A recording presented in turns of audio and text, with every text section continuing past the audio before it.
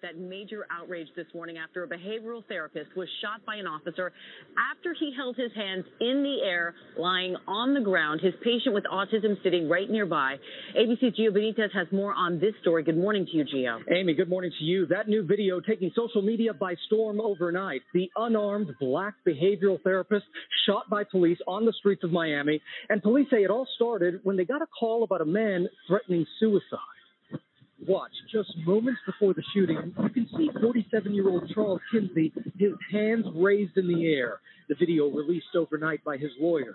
Kinsey, in the yellow shirt, works at an assisted living facility. And the man at his feet is a 23-year-old with autism who ran away from the group home. Listen as Kinsey talks to police.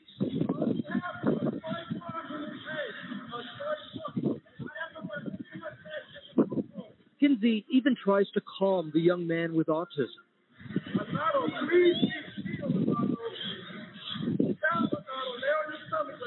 At some point, one of the officers shoots Kinsey, but he survives and speaks with Fox station WSBN from his hospital bed, recounting what he told that officer.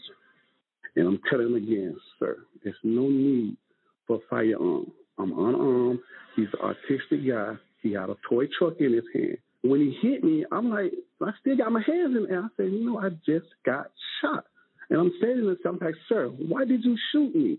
And his words to me, he said, I don't know. Video of the actual shooting hasn't been released, but this is the moment right after. And this morning, Kinsey is expected to make a full recovery. The North Miami Police Department has placed the officer on administrative leave, and the local state attorney's office is now investigating it.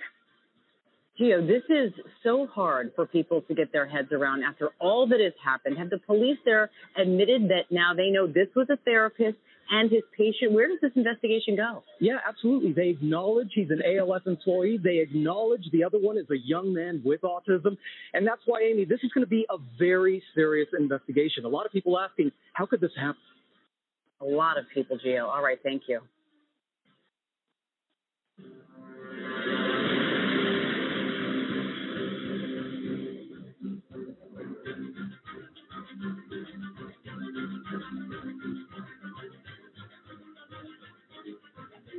Ladies and gentlemen of America, this is AJC Radio, where we bring the message of justice all around the world. Tonight, we deal with a couple of items that we have talked to here over the past couple of weeks.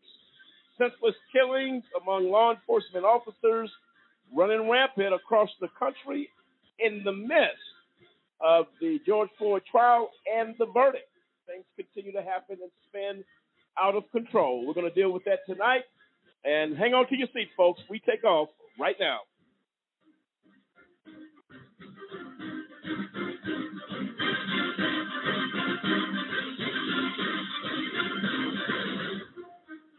And there you have it. I'm Lamont Banks, along with David Banks, Demetrius Harper, Kendrick Barnes, Dave Zappolo, Sampson Riddle, William Williams, Quentin Stewart, Dennis Merritt, and Cliff is out of studio tonight. And I'll tell you what, folks.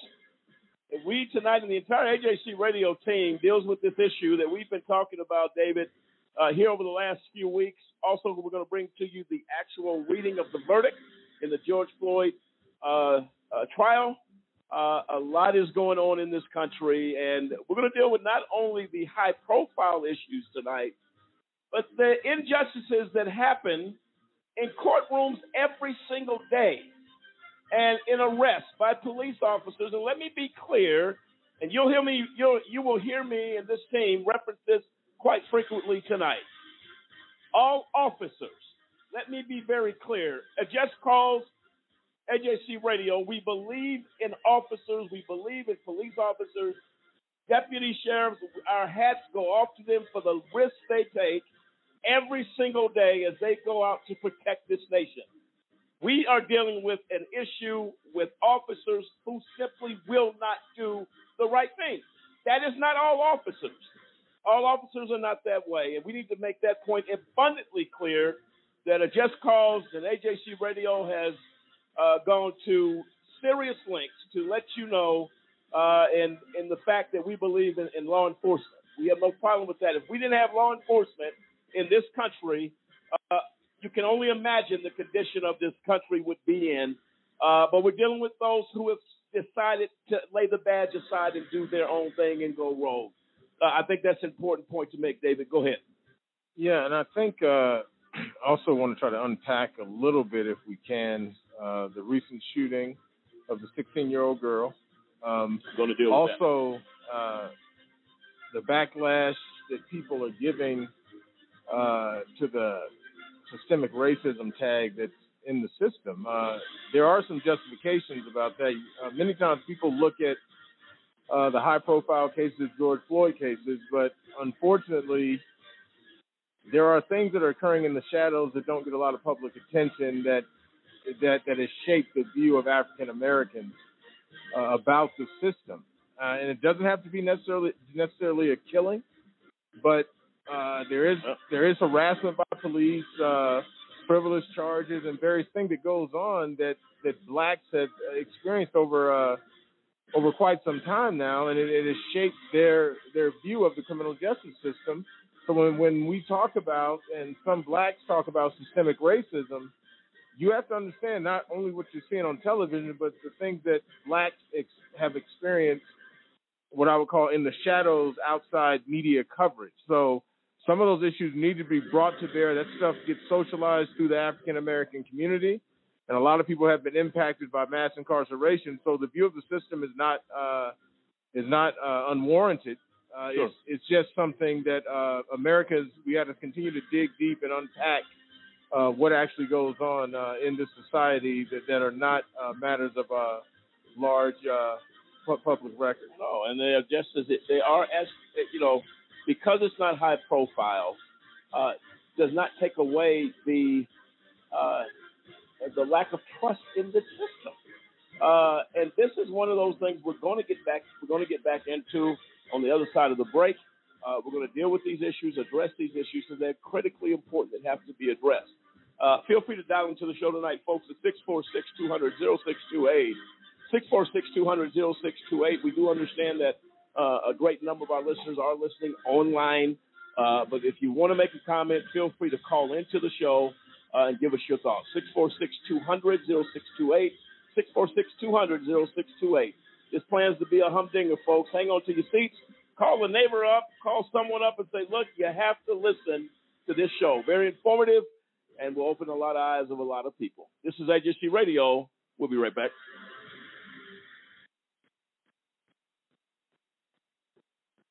Do you know anyone who's been sent to prison who's innocent? The United States is experiencing record numbers of exonerations in cases where people were wrongfully convicted of crimes they did not commit. If you believe that no one should be sent to prison for crimes they didn't commit, there is something that you can do today. By remembering a just cause with a monthly, annual, or one-time donation, you can help in the fight against wrongful convictions. Call a just cause at 855-529-4252 or visit a-justcause.com and click the donate button. A Just Cause is a 501c3. Wrongful convictions are wrong. Let's be the voice of those who can't speak from behind the wall.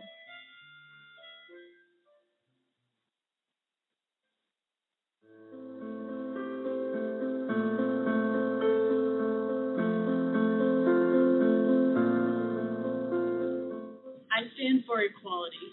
I stand for individuality. I stand for peace. I stand for diversity. I stand for dignity. I stand for respect. I stand for fairness.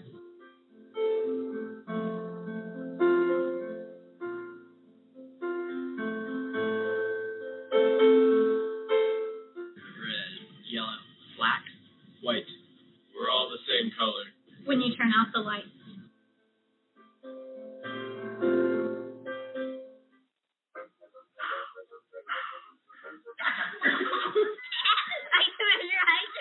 All right, pal.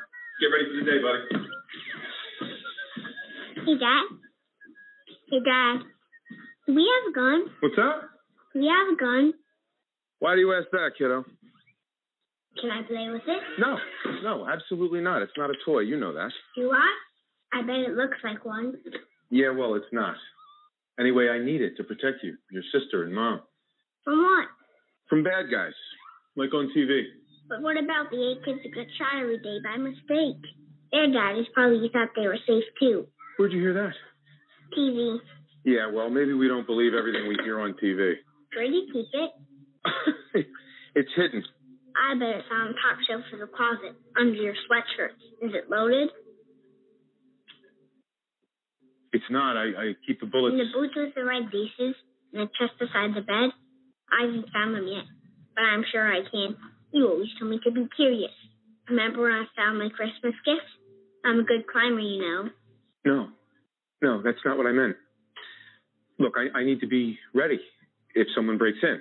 So what about when it's just me and Mom? You taught me to be brave. I could use a gun to protect her. No, Justin, I promise. I'll teach you how to handle a gun when you're old enough. And what if I don't make it to old enough? I could get bullied and decide it's too much for me. It would be so easy with our gun. Our gun? No, buddy. My gun. But it is our gun. In our home. Happens all the time. I'll make sure that doesn't happen. I'm always here for you. But, Dad, you're not always here.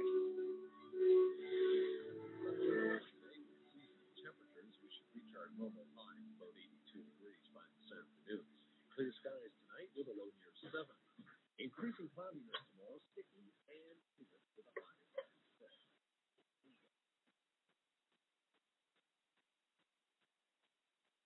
There was a shooter, gunman shot through. When news and headlines following an act of gun violence fade away, who's left? The families. Gun violence is real. It affects more people than you would ever imagine. Losing a family member is one of the worst things that anyone can ever go through. This is something that's often forgotten, like what happens to the people after the incident. Although our country struggles to agree on a long-term solution to gun violence, We can all agree on one thing. Any family suffering a loss as a result of gun violence needs our support. the focus needs to shift to the human being. These continue to happen, and more people have joined the club that we didn't ask to be a part of. There's families that are not getting the help that they need. It seems like there's nobody really rallying around The people who have experienced the hardship that we have.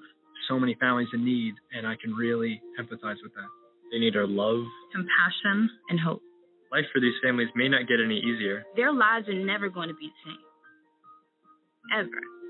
But with the support of others, They will get stronger. we can help.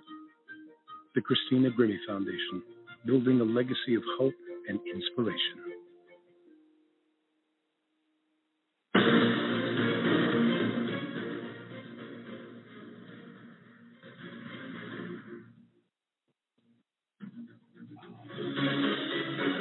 Welcome back, ladies and gentlemen, to AJC Radio tonight. As we alluded to prior to the break, dealing with the senseless killings, injuries, as David alluded to, sometimes people are not dying as a result of some of these assaults, but many are. But many people are being beaten, injured, hospitalized, and even in county jails. That lives are being taken away as a result, and I've heard it from the beginning of the George Floyd trial, of the culture that is implemented in law enforcement institutions across this country. This is a culture problem, and it does not mean that they are not good officers in these institutions of law enforcement. You have plenty of them. At the time of George Floyd's death, when it took place, I was alarmed, but I was pleasantly alarmed by the number of officers that I saw on social media in tears, and blatantly said, and one of the officers said, look, I'm not going to be lax for this. George Floyd was murdered. And another captain of a police department made the statement, we're not Derek Chauvin. That's not our police department. That's not who we are. To those officers, take a bow. Thank you for your service to this country. And to the people whose lives have been saved as a result of law enforcement. You can't lump everybody in the same. You can't do it. But there are officers with the purpose of a just cause in AJC Radio tonight is one thing. Let's address the issues. let's address the problems. And before we go forward, I do want to play this. This was major news that took place this week. We're going to hear the verdict. Play the clip.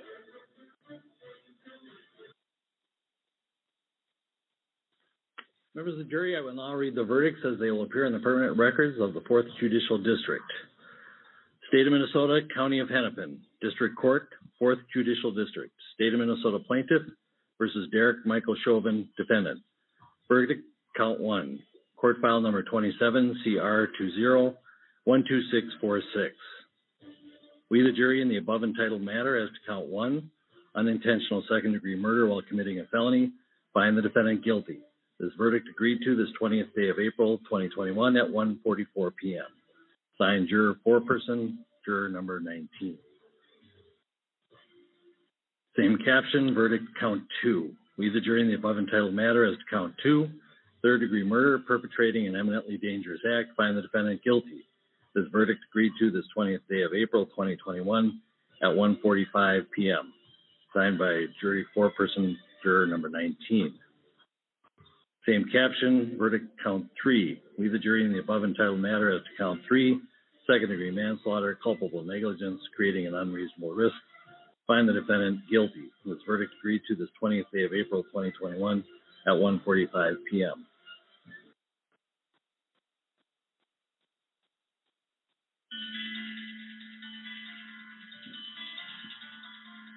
Well, there you have it. The verdict, which is top news in the trial of George Floyd. Samson, your thoughts on the verdict? Well, actually, I remember pulling over in my truck and watching it live on my phone, getting alerts on it, and to say that that was a monumental moment in the criminal justice system and sad at the same time is an understatement, because, I mean, you're happy in the fact that this cop was found guilty of what he did. He murdered a man in front of the world. And for him to be convicted of that is justice, but only to a small extent, because he's not facing the fact that he deprived a family of a son, of, a relative, that whatever he gets as far as sentencing goes, it will never bring George Floyd back.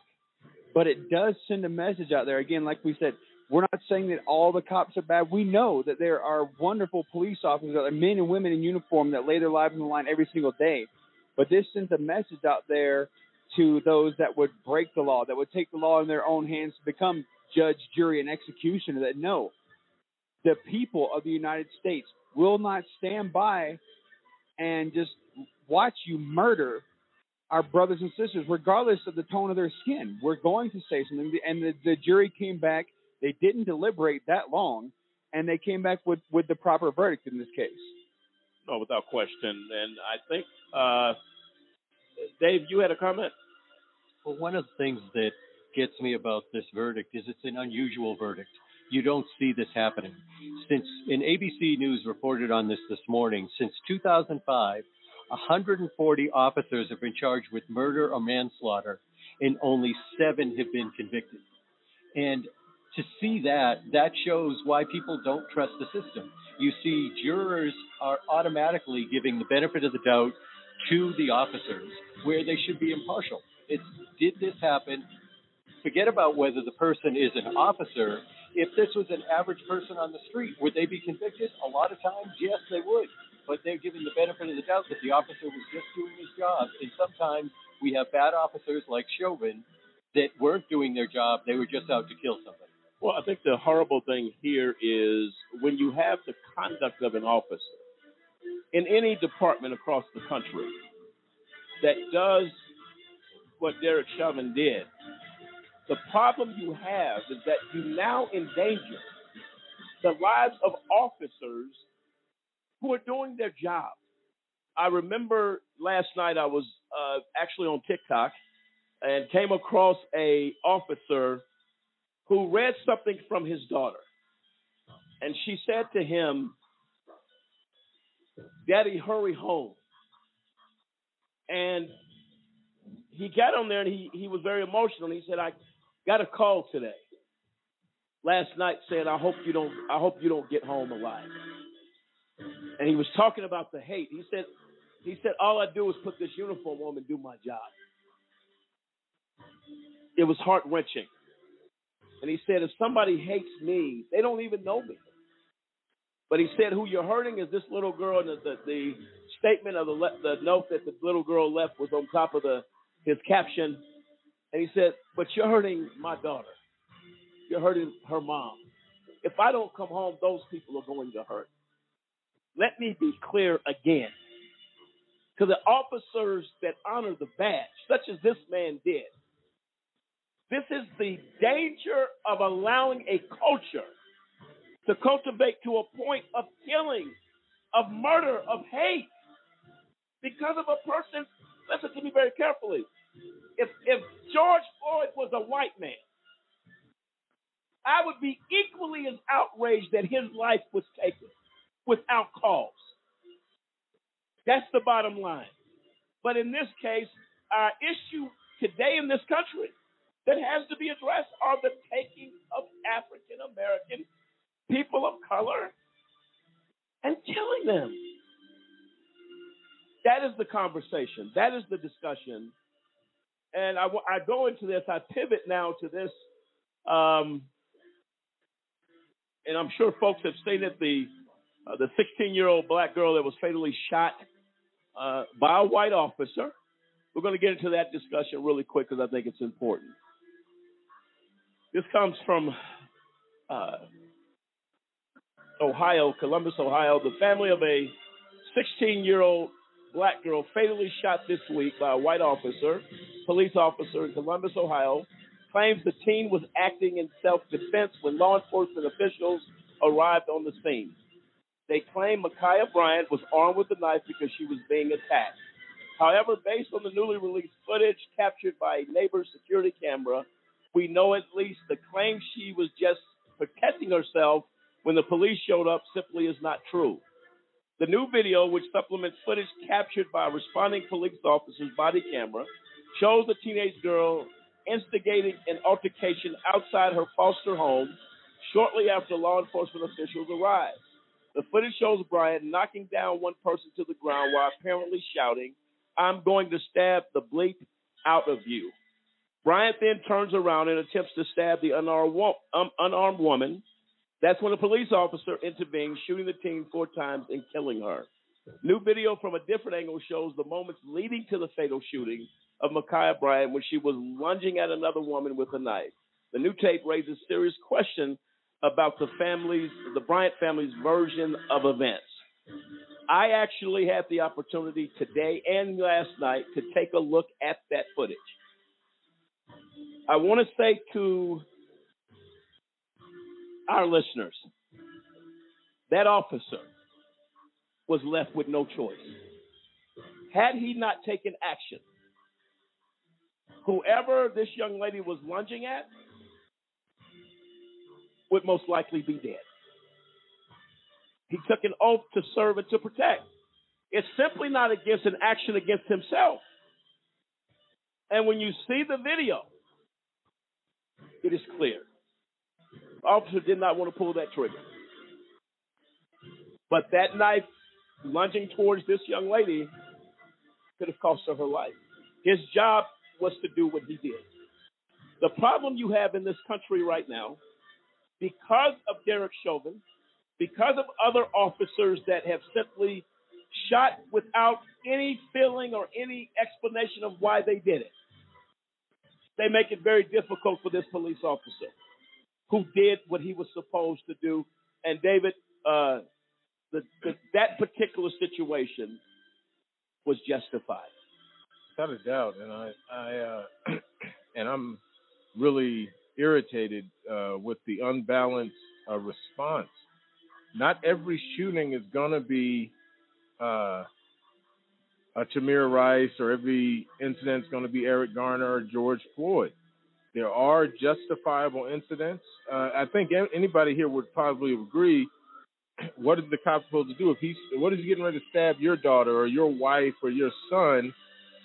What is that officer supposed to do? Because if he doesn't act, your daughter, your family member could be dead with a knife to the neck or to the head or wherever, to the heart. And the cop just stands there, and he'd be taking all kind of criticism for not acting in underneath those circumstances. So all I can say is get off. His name is Officer Reardon. You need to get off his back. He did what he was supposed to do. And is it still sad that this young lady, Micaiah, is gone? Yes, it's still a very sad situation. But this is clearly not George Floyd, and it's a situation where the officer acted responsibly to protect another person. No, without question. Kendrick? And I'm in total agreement, because when you watch the video, he gave the young lady several chances to comply with the order to put the knife down. Secondly, he was protecting another life. I mean, at that point, there's really nothing you can fault the officer on, because what is he supposed to do? Now, when you contrast to like the Adam Toledo killing, which was the 13-year-old, he gave orders to the 13-year-old. The 13-year-old complied and still died. Now, that's the one where it's like, okay, I can see the issue. But this one, this officer came to the scene, assessed the scene, and in my opinion, did what he was trained to do, was supposed to do. So I really can't fault him for this killing. It is tragic. I understand that the girl had kind of, in my view, she kind of lost it. She was enraged. Right. She wasn't thinking. But you're in a situation where he was trying to protect another person's life. So on that one, I have to agree with you. And these are black men talking. So I just wanted the public to know that these are black men talking about this particular issue. Well, and then we had the issue in Nashville, and William, I'll come to you here in a second. Authorities in Tennessee released body cam, this is back in March, dash cam footage of violent traffic stop outside Dollar General store that left a Metro Nashville police officer critically wounded, another woman dead. If you saw this was all over social media. Nashville police officer Josh Baker thought he was pulling over a wanted man when he stopped 31-year-old Nika Nicole Holbert late Friday morning. I will just tell you, I don't have to read any further on that, other than the fact on the video, it was the last thing that officer wanted to do. He was visibly shaken that action happened. But the lady went back into the car, Nicole did, grabbed a gun that was in her purse, pointed it at the officer. He had no choice. The temperature of the country right now is at such a dangerous place because of what we have seen in the last several years. I think the tragic part about all of this, and to the officers and to their families that have been injured, our prayers and thoughts are with you and your family. Eric Gardner comes to mind as we reflect on George Floyd and that verdict. There was no difference in the killing of Eric Gardner than there was with George Floyd. And I say this for one reason. He was choked out. He used the same language that Mr. Floyd used. I cannot breathe. I saw the video when the officers approached this man for selling cigarettes in New York. There is no hustle that really is not being done on corners of New York City of people trying to make money or pay a bill or whatever. This man was selling cigarettes, which is not even arrestable. Can't be really arrested for it. You can get a citation, maybe a ticket. Hey, come to court. We'll see you then. I don't remember seeing any of this type of reasoning talked about with Eric Gardner. Eric Gardner put his hands up like this. He said, "Why are you bothering me?" His hands in the air, unarmed, and they slammed that man. The number of officers slammed that man to the ground. He's a big gentleman. His breathing became labored immediately. He said, "I can't breathe." The outrage was there, and those officers walked away with no charges. No charge. When does murder not get charged? You have Michael Brown in St. Louis, shot to death. Walter Scott, shot to death. Unarmed. Unarmed. These are the questions that are difficult to deal with. Armed serial killers. Murderers who take 10 people to the grave. He gets shot in the leg by officers, but not killed. America, please understand. It's common sense here. How does a man with an assault weapon leaving an area with a weapon? If that's the case, if you ever feared for your safety, that would be it. No such statement is made. Shot him in the leg. One of the shooters leaned up against the law enforcement SUV with bottled water. Thirsty. One of the assailants in another shooting, he was taken by Burger King to have a meal on his way to county jail. South Carolina. That was the church, correct? Church in South Carolina. But Lamont, if I could hop in here, I think the biggest thing we are dealing with the temperature of our country. I mean, and finally, after years, this is years of this happening, that things have started to people just say enough. So I was just sitting here looking, just research into this. Not only now George Floyd was last year, okay, that was 2020. We're dealing with Dante Wright. He was killed. Unarmed. Marvin Scott II, another one that was pepper sprayed, restrained, and died of asphyxiation in McKinney, Texas. We're dealing with Patrick Warren, who also died in Killeen, Texas. Officer-involved shooting. These are unarmed black men. And then there was one more. There was Vincent Del Monte in Cleveland, Ohio, who died, was shot by Cleveland police. That's just this year. That's 4. Now, out of those 4, one of those caught national headlines because, again, it's in Minnesota and near George Floyd. So you think about this. The George Floyd case, it was really a boiling point. But there's been many. There's been many cases. And now, people are having to face it. They're having to face the reality of it. And so when you think about this, it is hard. It is truly hard to deal with. But we as a country have to look at the fact that we have this racial divide. The way police officers are treating minorities in this country is horrendous. And the thing that I have been saying, and I think we have been saying all along, if it had not been for cell phones, if it had not been for that little piece of equipment and the capability it has to capture video, Facebook Live, whatever, how many of these George Floyd that case may not even have happened. And even to your point, Lamont, the similarities between Eric Garner and George Floyd is so similar. Large men that were restrained in illegal chokeholds, lost their lives, and you sit there and you say, what's the difference between these cases? George Floyd just so happened, I think, to hit the boiling point.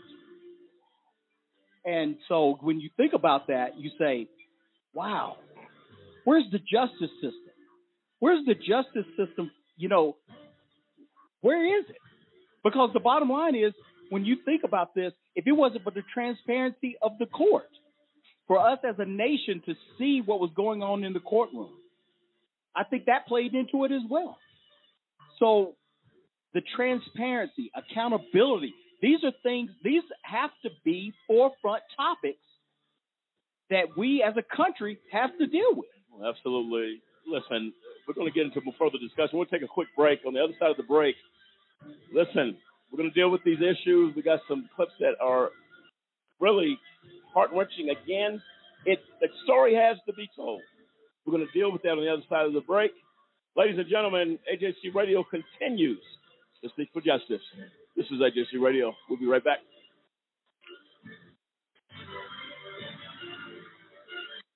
have a big problem, and we need your help. It's happening on college campuses, at bars, at parties, even in high schools. It's happening to our sisters and our daughters, our wives and our friends. It's called sexual assault, and it has to stop. We have to stop it. So listen up. If she doesn't consent, or if she can't consent, it's rape, it's assault. It's a crime. It's wrong. If I saw it happening, I was taught you have to do something about it. If I saw it happening, I speak up. If I saw it happening, I'd never blame her. I'd help her. Because I don't want to be a part of the problem. I want to be a part of the solution. We need all of you to be part of the solution. This is about respect. It's about responsibility. It's up to all of us to put an end to sexual assault. And that starts with you. Because one is too many. In the fabric of America, they are the toughest threads. One of the first things they learned was the code that every service member lives by. Leave no one behind. Now all of us need to live by it too, because some veterans are being left behind. 20 of them take their own lives every day. Learn how to be there for a veteran at BeThereForVeterans.com. Honor the code. Be there. Leave no one behind. Ladies and gentlemen, can I ask you a question? Did you know that there are over 2.4 million people behind bars in the United States? I'll ask you one more question. Were you aware that that is the highest number of people behind bars in the entire world? The United States makes up of only 5% of the world's population, but we have over 25% of the world's prison population. America prides itself on being the most advanced and progressive nation on earth. However, sadly, we are also the world's most archaic. I'm going to give you a personal invitation to get involved with the fight against mass incarceration. Take a few moments to call 1-855-529-4252. That is a just cause, and we fight for justice. Again, call a just cause today. Don't delay. Call 1-855-529-4252. It is time, and I say high time, that we take America's incarceration seriously. Won't you join us? Call today.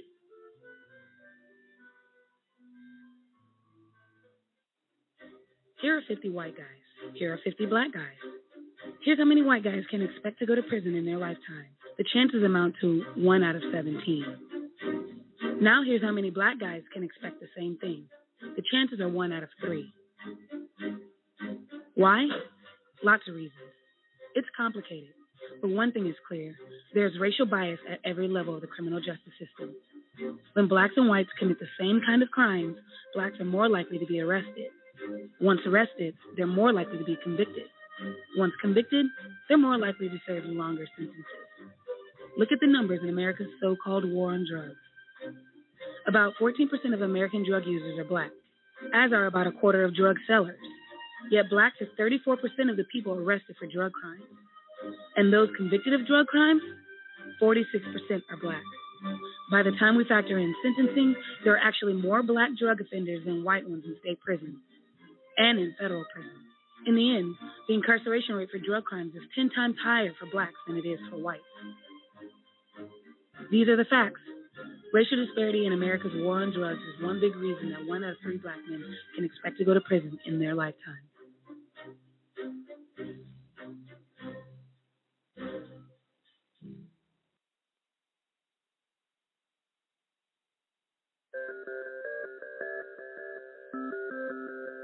The United States of America incarcerates more people than any other country in the world.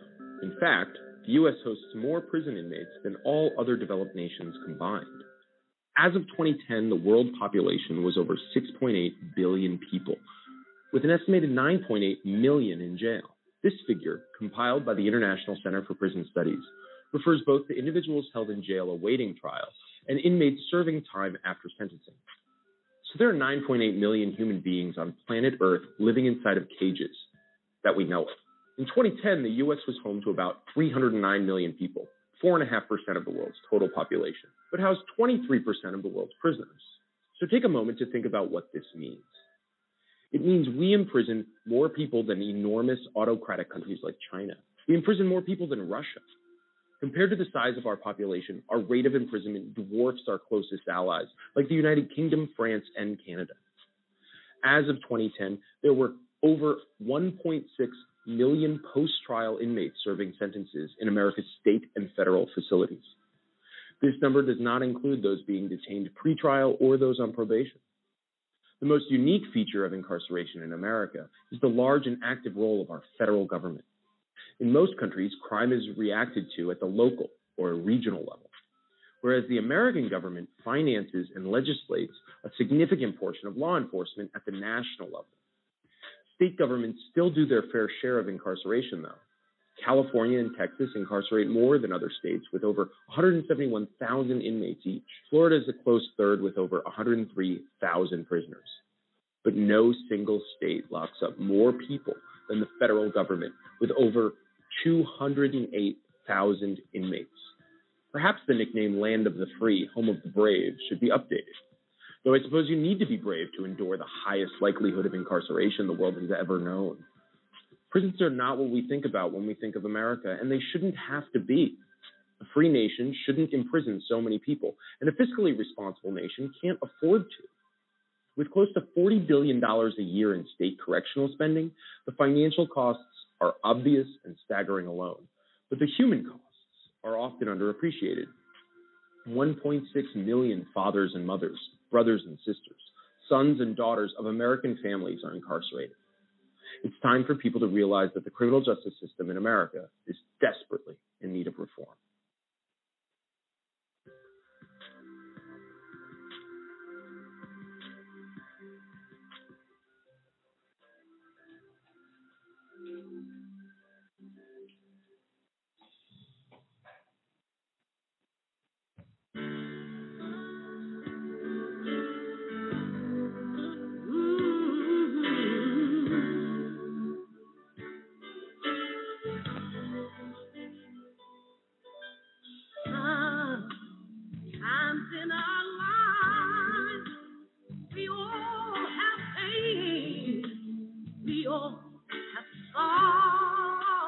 Welcome back, ladies and gentlemen, to AJC Radio tonight as we again continue on this journey of the loss of life that has ran rampant in this country at an alarming rate.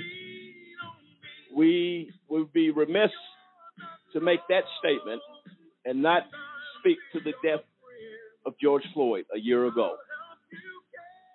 It has been a moment in this nation of reflection, but of huge and very high emotions. As the world, forced in a pandemic, find themselves in front of a TV screen watching a man die by the knee of Derek Chauvin. People may ask, why is the emotion where it is? Because there was a time,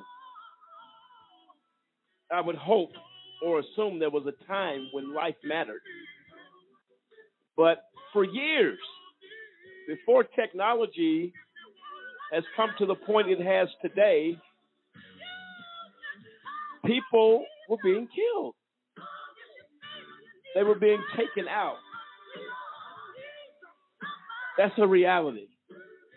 And how many people and how many Derek Chauvins took life that will never be accounted for?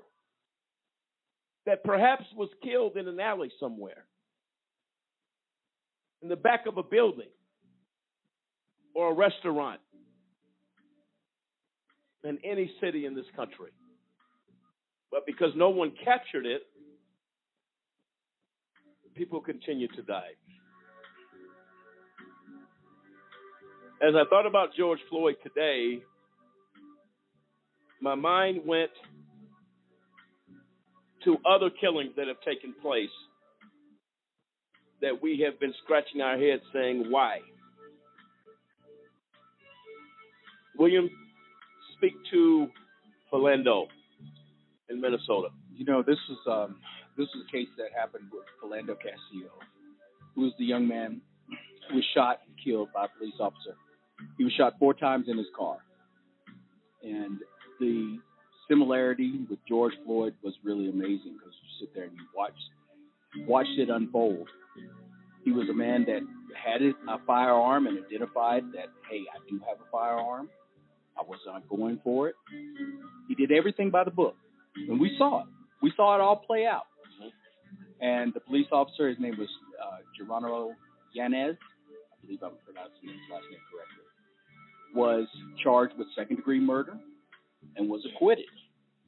And the thing about it is, reading that case, it said that he may have been, that actual case, and the police officer in that case, may have been the first case in Minnesota history that he was actually charged with the fatal shooting while on duty. Well, let's do this, William. Let's let our listeners hear the interaction of what took place. We'll speak to it here momentarily. As I watched that last night again,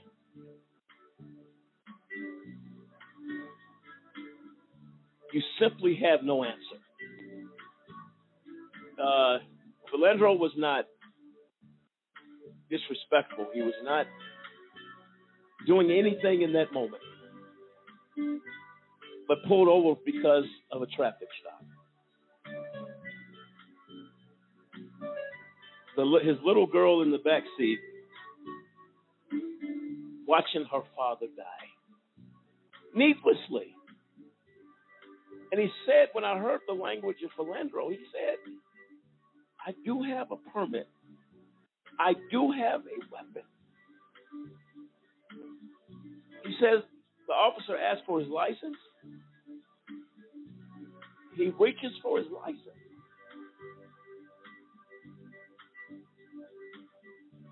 Senseless. Life taken too soon. The little girl will never be the same.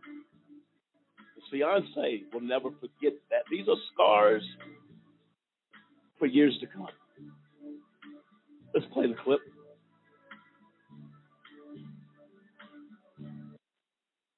It took just seconds for a routine traffic stop to turn deadly, and today graphic video of the encounter was made public just a few days after a Minnesota police officer was found not guilty of manslaughter. Nerea Villarreal reports.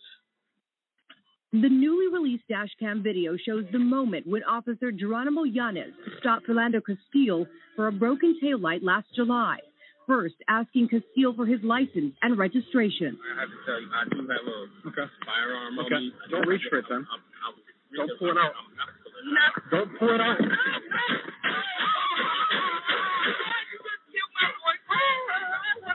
Within 90 seconds of making the stop, the 29-year-old officer fired 7 shots. Castillo's girlfriend, Diamond Reynolds, was in the passenger seat. She streamed the immediate aftermath on Facebook Live. I told not to reach for it. I told him to get his hand out. You told him to get his ID, sir, and his driver's license. Oh, my God, please don't tell me he's dead. Please don't tell me my boyfriend just went like that. Keep your hands where they are, please. Yes, I will, sir. I'll keep my hands where they are. As Officer Yanez continued to point his weapon at Castillo, you can see an officer coax and pick up Reynolds' then 4-year-old daughter, who was in the back seat during the shooting. Get the baby girl out of here! Yanez was quickly suspended from the St. Anthony, Minnesota Police Department and soon indicted for manslaughter. During the trial, Yanez said he feared for his life and thought Castillo, a 32-year-old school cafeteria worker who was pulling out a gun he was licensed to carry. Friday, the jury acquitted Yanez of all charges. Valerie Castillo is Philando's mother. My firstborn son died here in Minnesota. Under the circumstances, just because he was a police officer, that makes it okay. Oh, now they got free reign. He's found innocent on all counts. Castillo family members were reportedly stunned when they saw the video during the trial. And Anthony, according to their attorney, they are planning to file a lawsuit against the city as well as the police department here. Maria, thanks.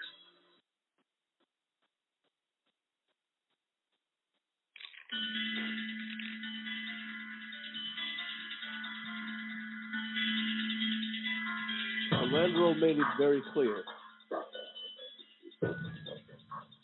I have a weapon. Permit to carry. He asked for his license. He's reaching for his license.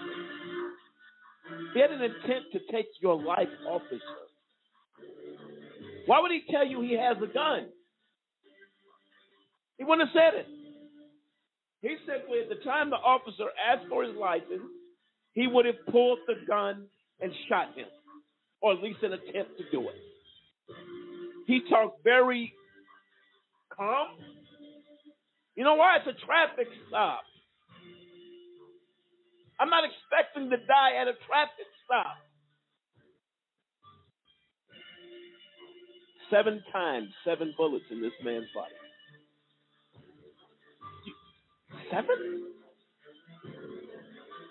At close range. In a matter of feet. 7 shots in a matter of feet. I mean, most people that realize, you think about that, if you've been pulled over by police officers, they're standing just feet outside of your door. He launched 7 shots in there. His wife or his fiance was in the fiance is in the passenger side, and then the baby's in the backseat. And again, there was no. You try to see, okay, was there any aggression? Was there any? Well, I saw the video. Yeah, but in reality, it doesn't even pay to be honest with police if you're black. So he tells you he has a permit to carry a weapon. It's in the car. You tell him to get his driver's license. Then this man gets off for shooting somebody, talking about he was scared. What are you doing with a badge and out on the streets? And so he gets justified for killing him. I feared for my life. How you fear for your life when you tell the man to get his driver's license and you shoot him? And he volunteers information. Well, all he was actually doing was obeying the law. You know, if you're a registered gun owner, whether it's a handgun or a concealed carry, you're required. They teach you in those classes. You have to. If you get pulled over, you have your weapon with you. You have to declare to the officer. So all he did during this entire traffic stop was comply with what he knew was the law, and he obeyed the orders, and they still killed him in front of his family. And it's ridiculous. It's ridiculous, and they tell you. Now what Samson said is true. But if you're a black man and you have a weapon, they'll tell you you're at risk. Well, if you can be licensed all day long to have that gun. That gun could be visual in the car. And they could see it. It could be unloaded. You're still at risk. That's what, when you see that video, that man played it. He did exactly what he should have done. Well, this is what raises the question, and let me reiterate again. There are good officers out there. I've been pulled over by good officers, respectful officers. And I'm a black man, that never treated me any other way than good. So, again, to those officers, we say thank you for treating us with dignity and respect. I didn't even know this was a thing that happens. I got pulled over for a ticket, went to court, and the judge said to me, the officer, which I didn't know happened, because the officer did demonstrate that you were polite, you were professional with him, and you treated him with respect, and you were basically cooperative. It reduced the fine. I didn't know they read the back of the ticket that Mr. Banks was cordial. He was respectful. Good officers out there. Well, I have a similar story. Yeah. Many years ago, I got pulled over by an officer in Denver. And I missed a court date or something like that, traveling or something, missed a court date. So he's going to take me in on a bench warrant. But it's like, I understand you're doing your job. I don't have any problem with it. I'm the one who missed the court date. So I'm not going to get bent out of shape because you're doing your job. But we talked about, he put me in cuffs, put me in the back of the car. We talked about sports, religion, everything under the sun, our families, and all the other type of stuff. And he commented to me, he said, he was on the force for 17 years. He said, this is the most pleasant stop I've ever had in 17 years of being a police officer. I am a black man. So the fact that you paint, that you would try to paint all police officers with the same broad brush as somebody like a Derek Chauvin or even this guy that killed Philando Castile. This stuff is these officers that commit such acts are just completely out of control.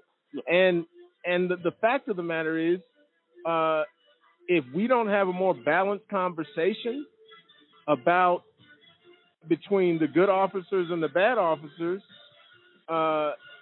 it's going to further divide this country in a very negative and just polarizing way. It's going to continue to get more and more polarized. Well, listen, AJC Radio took the time to remember those that honor the badge. The Fountain Deputy Chief of Police of Fountain, Colorado, was in studio with us, if you remember that. Stories that will bring tears to your eyes. There's not a dry eye in the studio of the acts of kindness and help that was given to people in this community. So again, I have to say that for those joining the show later than sooner, we believe in law enforcement. We believe in the dignity of officers that put their lives on the line every single day. We say thank you. But tonight we deal with a troubling issue. Officers that simply are not doing that. And it's our job as advocates to address those issues. William, go ahead. Well, another point here I wanted to make sure that we cover is that, these officers, it's not necessarily white officers that are the problem either. I was looking here at the case with Freddie Gray. Freddie Gray was the young black man in Baltimore. Now, there were 6 officers that were responsible for him. He did not make it to his destination. He was in custody.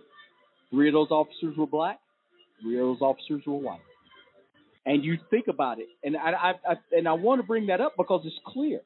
It's clear that once they put something, these bad apples, these bad actors, these bad characters, once they put on that uniform, they feel embodied to treat people however they treat them, however they want to.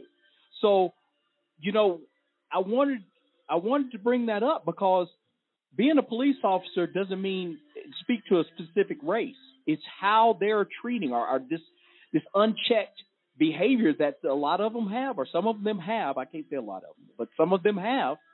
And we saw it with Derek Chauvin. We saw it with Laquan McDonald. We saw it with Michael Brown. And we are going to continue to see it until there becomes some accountability with our policing system and says, listen, you just can't treat people this way, regardless of their color. You do not have the right as a police officer to just abuse your power.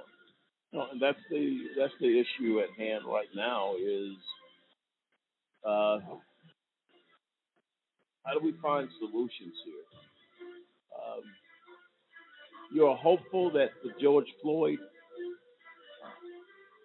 there are things that happen in society that affect the human race forever. In our history books, our children's children will read books, and they will read of the death of George Floyd and what happened. It's history now. Will that institute change? Kendrick.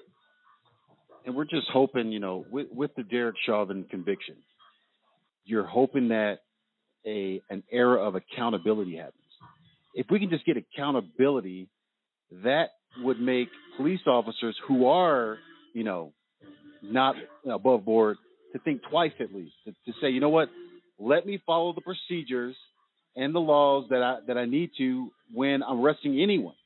If we can just get that into our culture, now, like again, we can't change people's hearts or what they think about you, but if we can just get them to, let's focus on making sure that I treat everyone with the same level of respect, because when you put it in contrast, even though we spoke earlier about the young 16-year-old girl that was killed, and you look at the 2 mass shootings we just had where an officer was killed by one of the mass shooters.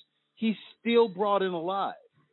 And when you look at it from that viewpoint, it's like, you know, I understand the girl was putting another life in danger, but it's still, you look at, well, how come two other individuals that were not black that had killed multiple people and were firing at law enforcement still was able to come in and get arrested and basically have their day in court? You know, that's I mean, what do you say? David? Oh, I'm sorry. Oh, you were mentioning earlier, Lamont, in regards to the technology and how many other times this happened that's undocumented or not captured. One of the heroes here, and I just bringing light to it, Darnella Frazier, she was the one that caught everything on her Facebook and put it on and posted on Facebook Live. The reason why I mentioned that, remember watching the trial, Derek Chauvin said that he was restrained, he had difficulty breathing, and he died. In regards, that was it. That was a police report. Mm-hmm. So again, you have this, and I agree with everyone saying on this accountability. If it wasn't captured, it would have been another unarmed black man that was murdered, but she had the courage enough to stand there along with a couple other and tape that and upload it to say, no, this is, and when we say accountable, we have to have certain measures to say when you are pulled over and to Castillo's point, he's obeying. You keep hearing you have to obey, comply, and we're doing that. So I think with the technology, that's a huge part of just having that accountability. Oh, absolutely right. And we're going to continue this discussion. Right now, we're joined by Tracy, our friend Tracy Furniton. She joined this show a couple weeks ago, brought some true insight to what's going on in the country right now. And we want to welcome her back right now. Tracy, are you with us? I'm here, Lamont, and everyone. Hello. How are you doing? I'm doing good. It's been busy. It's been quite an emotional roller coaster of sorts, right? But I'm happy to be with all of you. Great minds and hearts. So. Well, we appreciate you so much for taking time. I understand you're on a time clock. The clock is ticking. You have about 30 minutes, or right now 25 minutes with us, right? I do, yeah. Okay. Yep, and then I got to get back to some things at work. No worries on that. We appreciate you taking a few minutes with us. And I'm going to get your perspective on a couple of things. And we were talking about Eric Gardner earlier, that his death was very similar to George Floyd, almost identical, other than the body part that choked him out, which took the life of Eric Gardner. I'm going to play a quick clip, and then, Tracy, I'm going to come back and get your thoughts as we get into discussion on that as well. Play the clip.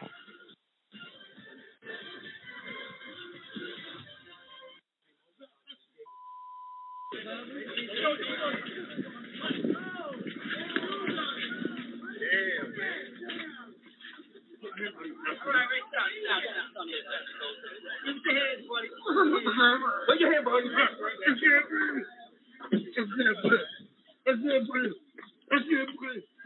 That was how 43-year-old New Yorker Eric Garner died on July 17th after police put him in what looks like a chokehold. Police say Garner was on the sidewalk illegally selling cigarettes. Witnesses say he was actually trying to break up a fight. But thousands more have said that's just not the point. The hashtags Eric Garner, Justice for Eric Garner, and RIP Eric Garner have been used to express disgust and anger with folks accusing police of killing yet another unarmed African-American man. Steve Marmel tweeted, "Just make this trend. Hashtag Justice for Eric Garner." And from Linda Sarsour, there are 6 children in Staten Island sleeping tonight without their dad. Eric Garner's family deserves justice. Garner's widow and other family members went to rallies in Harlem and Staten Island on July 19th. People everywhere have condemned not just Garner's death, but the root problem of police brutality targeting communities of color. Kim Moore said, "What the NYPD did to Eric Garner illustrates why black men live in fear daily." And DJ Rob Swift admitted, "When I see a cop walking towards me on the sidewalk, I cross over to the other side of the street." Others demanded accountability. The most horrific thing I've seen in a very long time, Eric Garner, R.I.P. I hope every cop who participated gets life in prison. So far, the cop who put Eric Garner in the alleged chokehold, a move that's illegal, was stripped of his gun and badge, but is still at work on desk duty. An investigation is underway.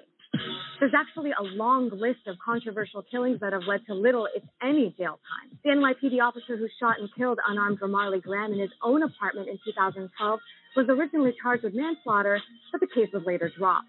The transit officer who killed unarmed Oscar Grant at a train station in Oakland, California, ended up serving just a little more than a year of jail time for involuntary manslaughter. And the police who fired 50 bullets at Sean Bell and 2 other unarmed men in Queens back in 2006 all got off scot-free. On Instagram, I am Queen31 wrote, "Rest in peace, Eric Garner, Sean Bell, Trayvon Martin." That's just to name a few. The list goes on. The police confrontation with Eric Garner was caught on video. But what about all the others that aren't? Are you fed up with police brutality? Join the hashtag Eric Garner if so, and let us know what you think by tweeting us at AJ Clark.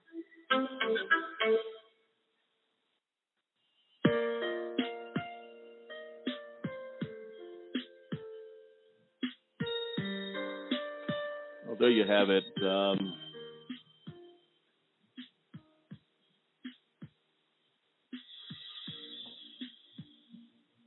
In that clip, you hear the desperation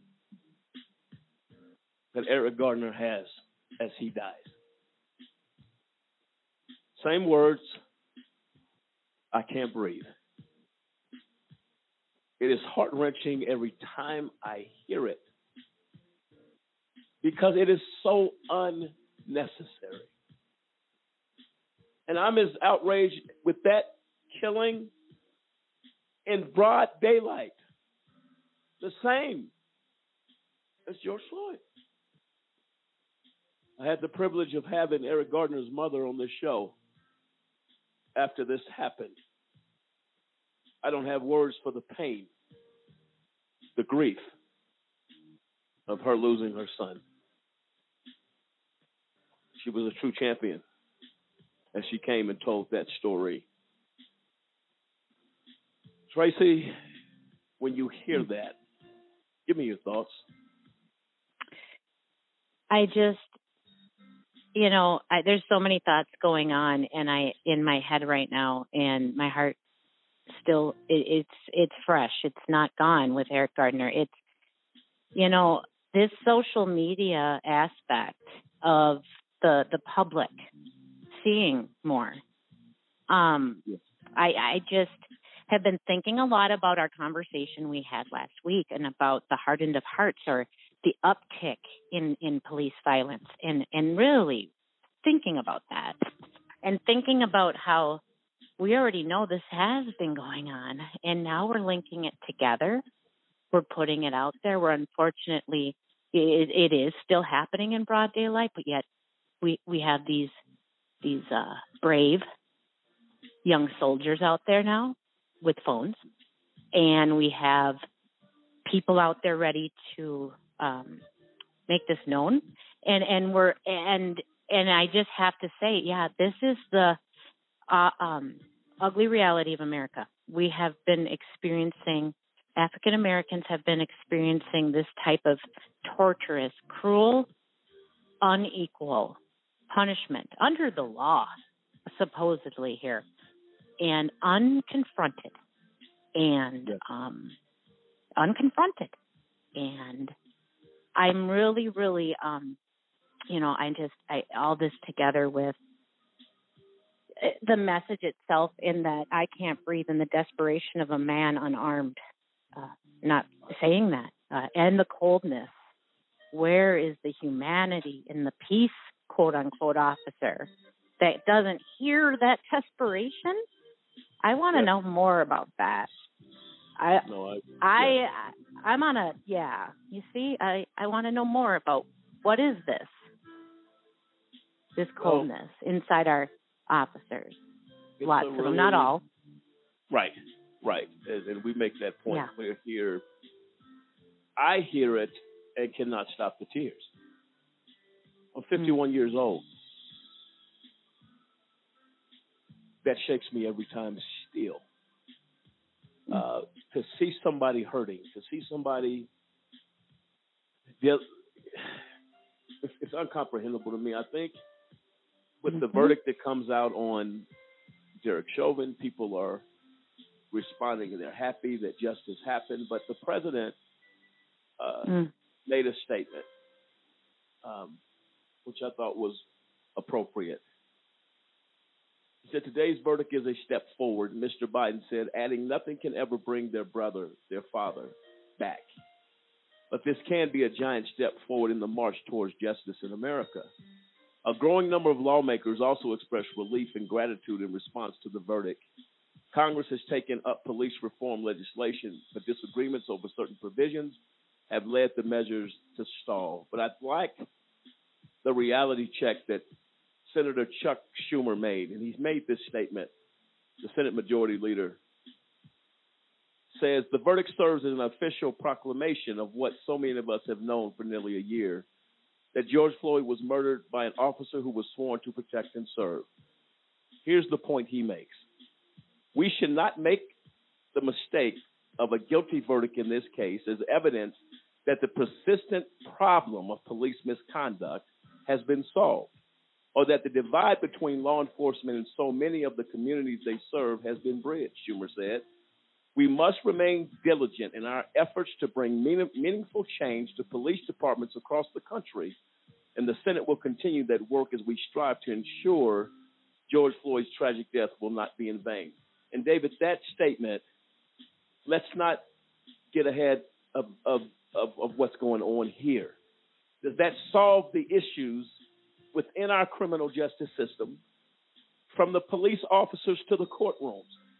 Schumer is saying, don't go there because we haven't gotten there yet. Your thoughts on that? Well, you can't go there. We're dealing with the situation right now, and the killing of black men are the worst case scenarios. A worst case scenario when you see Eric Garner and George Floyd. I'm calling him Greg Floyd.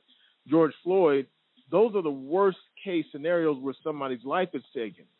But across this country, the interactions with police by black Americans are negative in so many contexts. We're dealing with the issue right here in our city, yes, where a detective decided he was going to charge church parishioners who have no criminal record with felony crimes because they went to a corporate apartment to secure their property, and the tenant there pulled a gun on them and then stole the property. And that's Detective Brian Corrado. That's correct. And so people say, well, why do the blacks still think there's systemic racism? Well, it's not the George Floyd and the Tamir Rice and those type cases can be considered almost outliers, but they are very much the most heinous types of misconduct there is. But on a daily basis, thousands of people and African Americans are interacting with police. They call police for help, and then they end up getting targeted by police. It are these types of issues that drive the narrative and the reality that there's something desperately wrong. There's something systemically racist about the criminal justice system when there's a disproportionate response and disproportionate unfairness to people of color in this country. And it's something that they think George Floyd's verdict is gonna settle it. No, these things are still going on. Thousands of interactions with police are being treated are negative for many African Americans. People say, well, he didn't get killed. Well, if you put felony convictions on somebody and they go to prison, is that not still wrong? And then you have judges and prosecutors that will support the wrong of these police, and then they talk about due process. Well, if the process is not fair, what good is due process? So I just think it's something that is a much larger problem, Tracy. And what are your thoughts on that? Yeah, I think it is a larger problem. It makes me think about organizations normally, if you have like, I would think, kind of something happening within your organization that's causing, any type of bad outcome for your organization, wouldn't you want to come back, reproach, do something different? And I see just rigid, no, we don't want to change what we've been doing. And human life being taken by officers isn't good enough or isn't enough for them to say, maybe we should see if that tail's behind us.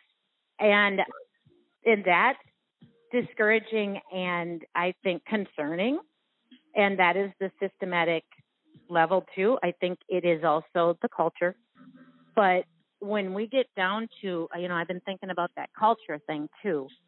And I've been thinking a lot about the organization I work for and, how I really would love them to copy us. And trauma-informed, let me say, the definition of trauma-informed itself is an understanding of trauma and an awareness of the impact it can have across settings, services, and populations.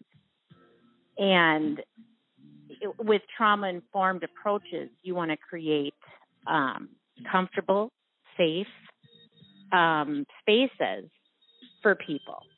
And so all that's being said, so that's a layer. That trauma-informed part is a layer. We know it. I think that it's not just a trend. And then you see organizations such as police departments really resistant and calling it a trend, which I think is very dangerous because then you also you politicize also this issue, which I see as this is really hurtful.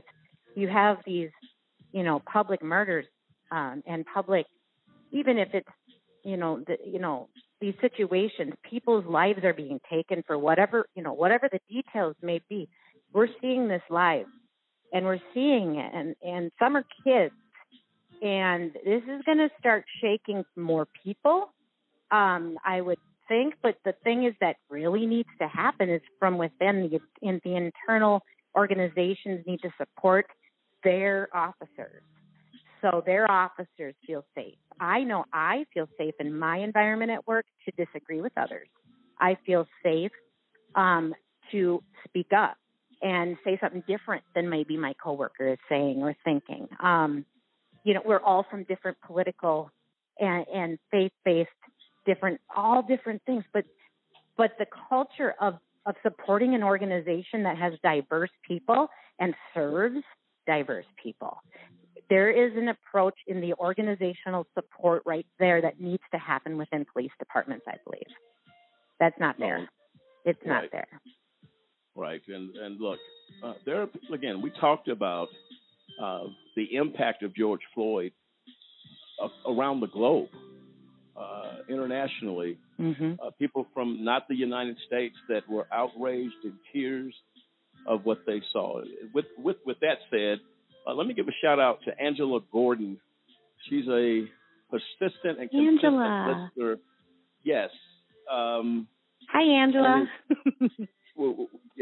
She's consistent of listening to our show, and she's in Canada, and says, "Look, I haven't heard anything like this that she's heard on AJC Radio," and tuned in faithfully. And Angela, a very, very special shout out to you for taking time to listen to our show. We are so glad that we're able to have dialogue and information that has touched your life. We appreciate that and ask you to spread the word around Canada that, hey, AJC Radio is talking about something that matters. We appreciate it so very, very much. And to all of our listeners internationally, a couple of folks from Australia, the UK have tuned into this show. And we appreciate that. But I say that because everybody recognizes, I think, internationally and worldwide, that there's a problem going on here. You have to talk about it.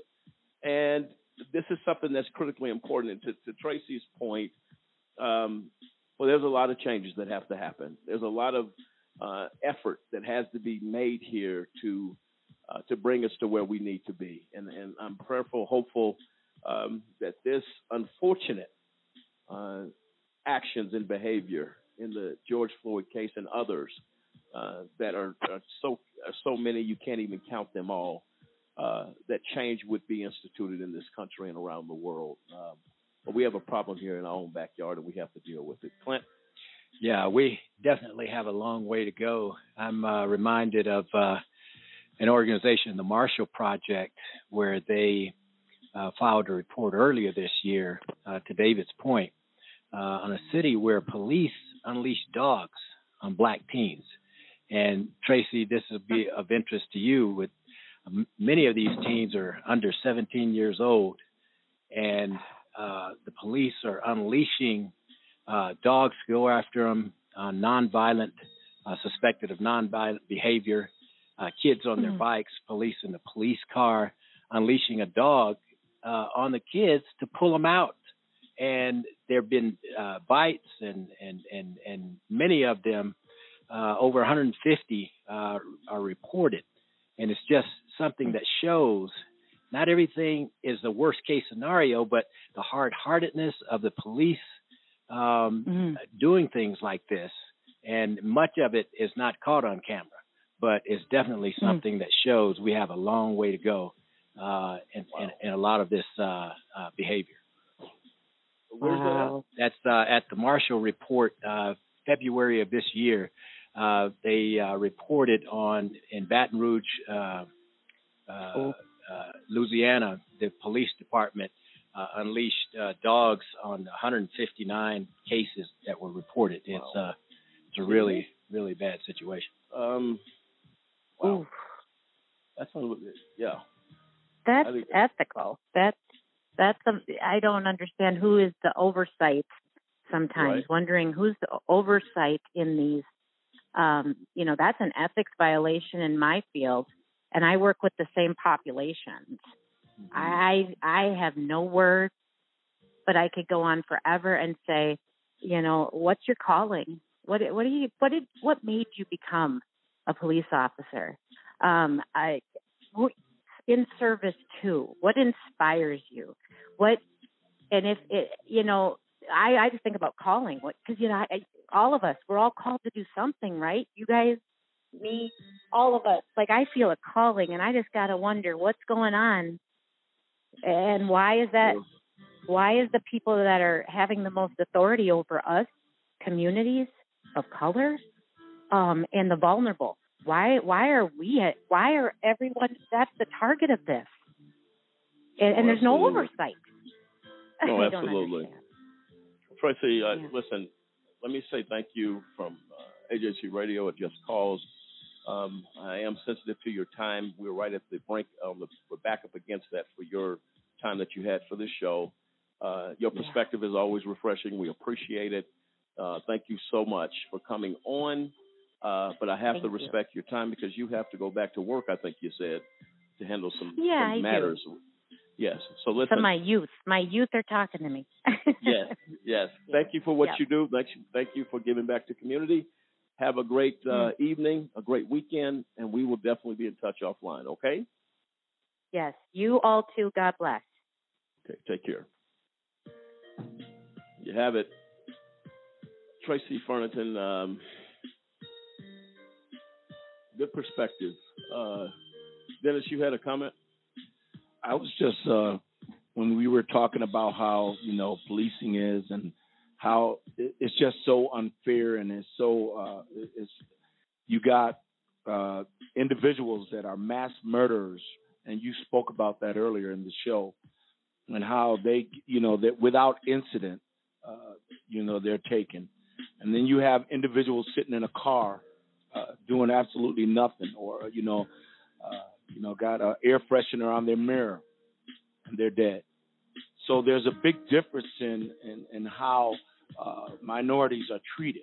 It's and clear. I just wanted to bring that up. We really need to look at that. That's something that, we're looking on the black side, but let's go over to the other side. Let's look at how are other races treated. And in this sense, you got somebody that killed 9 people, and they get shot in the leg. You got a person, like I said, driving a car with an air freshener, and they're dead. We do have a problem, and we really need to look at it, to make sure we understand that this it's not right. No, and I agree with that. We had the gentleman at the Wendy's drive-thru. I don't remember his name. He was one of the guys that fell asleep. He was a little intoxicated. He was parked in the drive. He didn't go in and say, "I need 100 burgers," and at gunpoint. He was sleeping in his car. And they pulled him out of his car, and he said, "Man, I had a little too much, but thanks, officers, for waking." He was not in any way threatening, had no weapon. They shot him dead. The guy that was selling CDs, close range shot in the chest with almost an empty clip. Yeah, Close range. That was Alton Sterling, and Rayshard Brooks was the gentleman you talked in about. The drive-thru. In the drive-thru at Wendy's. And I saw the video. There was just nothing there to kill this guy. I mean, and you think about this stuff is recent. Rayshard Brooks was June of last year. It was June of last year. That was in Atlanta, Georgia. It is mind-boggling. It is troubling. David? Well, you know why we can't sometimes make progress on this issue? I listen to both sides of the aisle as far as news is concerned, conservative talk radio, Fox News. I also listen to CNN and other more liberal outlets. And the constant message that seems to be on the conservative side is they try to always come up with the red herring argument, talking about nobody's concerned about the blacks or making hay about the blacks being killed by other blacks. That doesn't detract from what's going on here. So they're always trying to bring up some sort of issue to deflect because they don't want you talking about police. Well, if police are committing these acts, then they need to be talked about. You talk about the wrong acts of African Americans, and everybody wants police. Well, give them the benefit of the doubt. They're trying to save people. They're trying to protect us. That's all well and good, and they should be respected for that. But at the same time, why can't average people be respected, average black people, for not just being or being labeled as a criminal or some dangerous black animal that these police are killing? And I'm just tired of the narrative I hear on the other side talking about, well, many more blacks are being killed on black crime, as if that diminishes cops abusing their power and government abuse of power and oppressing people by killing African Americans. Why can't you both issues can be dealt with? If you're that concerned with it, then you bring up the subject if you think it's that important, instead of just using it as a red herring to discuss, to deflect from police abuses. Dave Zapolo, your thoughts? When you look at this, the public has got to demand that there is changes in how police are looked at, how their actions are brought to light, because you look more and more that you hear about a shooting and there were 3 officers on site and only one has his body cam on. Well, all of them had the body cams, but the other 2 didn't turn it on. Or you have a situation where the thin blue line, they're covering up these situations. Things need to change, and the good officers on the force are the ones that have to initiate that change, and then the public has to back them up. Well, let me turn the page a little bit to David's point earlier regarding Detective Brian Corrado here in Colorado Springs Police Department. The faith in a system that attacks without cause a church. As David alluded to in that case, church property had been stolen. Or attempted, or a plan put in place to steal the church property. Officers of the church went to the residence of an act of kindness that was reached out to this couple, Arnisha and Nick Gaynor, as a kindness, a hand up, so to speak, is the church many times will give a hand up for people who are destitute. In this case, the Gaynors were. The church had on hand property in the event for families after families after families that may need help to provide furniture and things of that nature to a corporate apartment under the church's name. Ultimately, Mr. Corrado, as David said earlier, the officers of the church went to tell the gainers, look, you've decided to leave the church. You've decided not to follow protocol or the values that the church institutes, which is your right to do. But we need to get the properties for the next family that we may choose to give a hand up to. We need the property. This was peaceful. And we have strict facts to state that. Mr. Corrado not one time made an effort to contact church officers to get their side of what happened. It was more of you did this, you did that, not to conduct an investigation. If I called the police tonight and say, hey, this person broke into my house and stole furniture out of my home, well, they're going to call me. They're going to talk to me and get my report. And their words to me in situations in the past, well, let's find out what they say and let's see what's going on. Didn't do it in the church's situation. Walked and done some things that were blatantly wrong. He left the role of detective and basically, with extreme bias against the church and its members, brought false charges.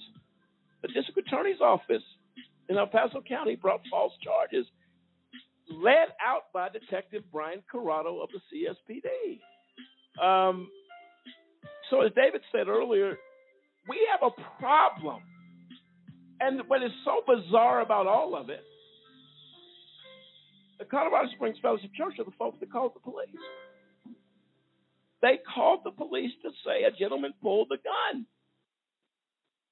And they turned around and made us the villain, the church the villain, and those officers of the church.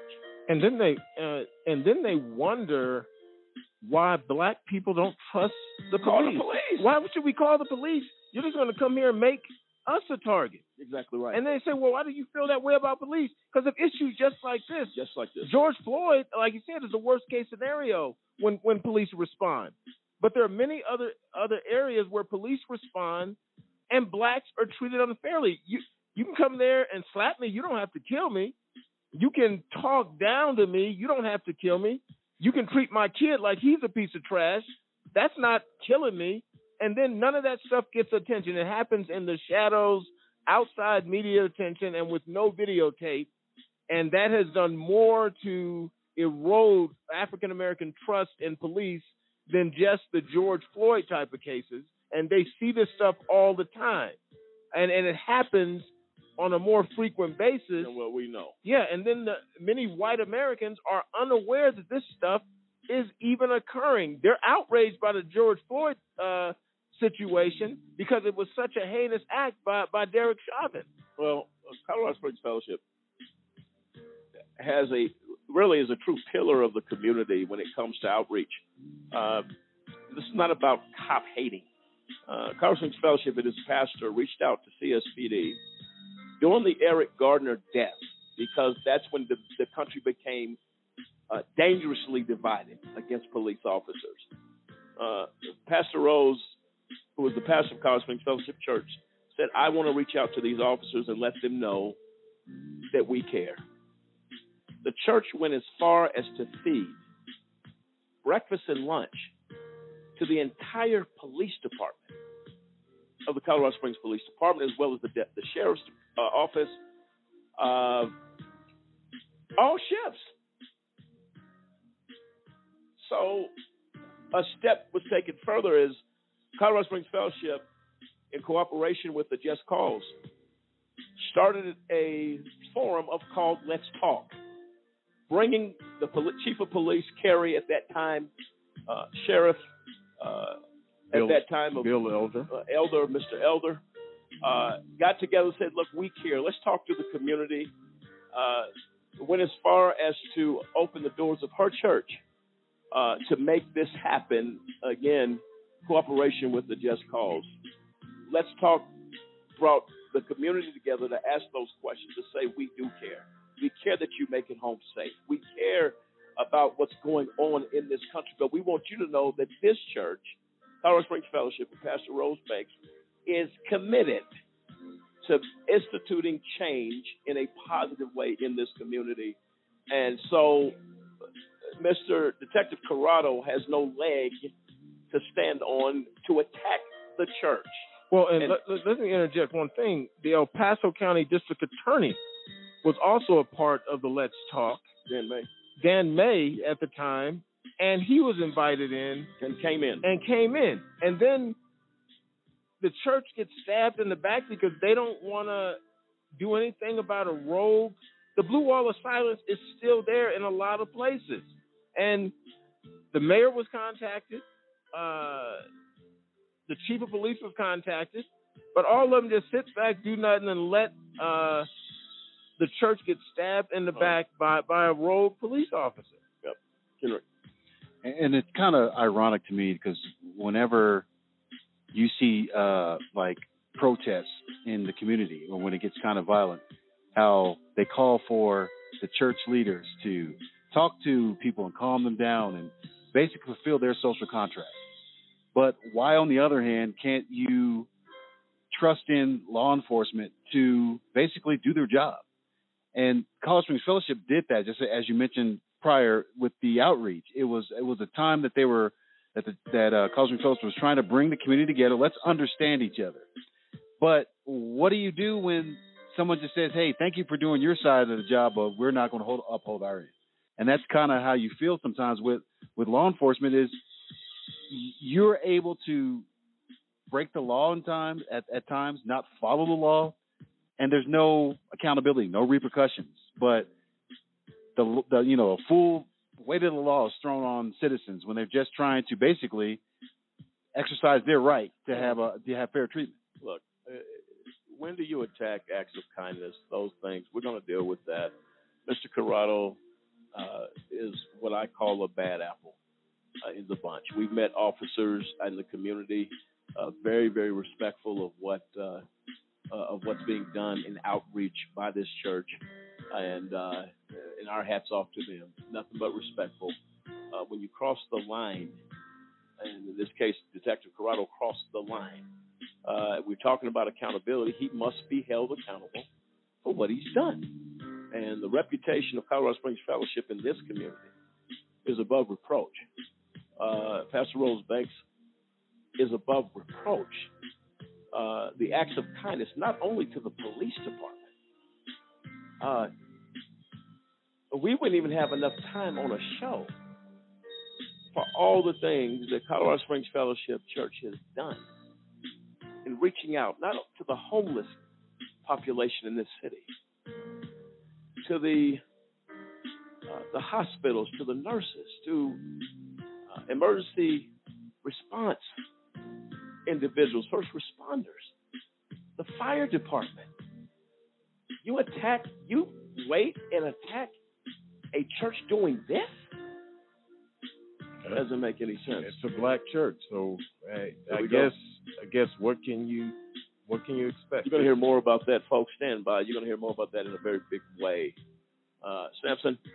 Yeah, I was just thinking about, when you were talking about all this church and its pastor, its members have done to reach out to this community, it only makes this detective's acts that much more heinous. The fact that he would not only side with a felon who was wielding a gun against men that have absolutely no criminal record whatsoever, but then he's going to side with them, again, along with the district attorney, and basically allow church property to be stolen. I mean, it makes it that much more heinous. This church, this pastor, has literally given sacrificially to the community they've been a part of for 40 years. And this is the thanks that they get, but they continue to give. Yeah, so we'll deal with those issues. We're going to take a quick break. But to David's point, all of that comes into play. It's not the killings are huge. They are heinous.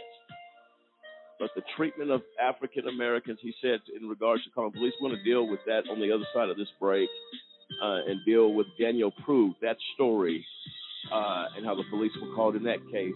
Mr. Prude died that night. We're going to deal with that on the side of the break. This is AJC Radio. We'll be right back.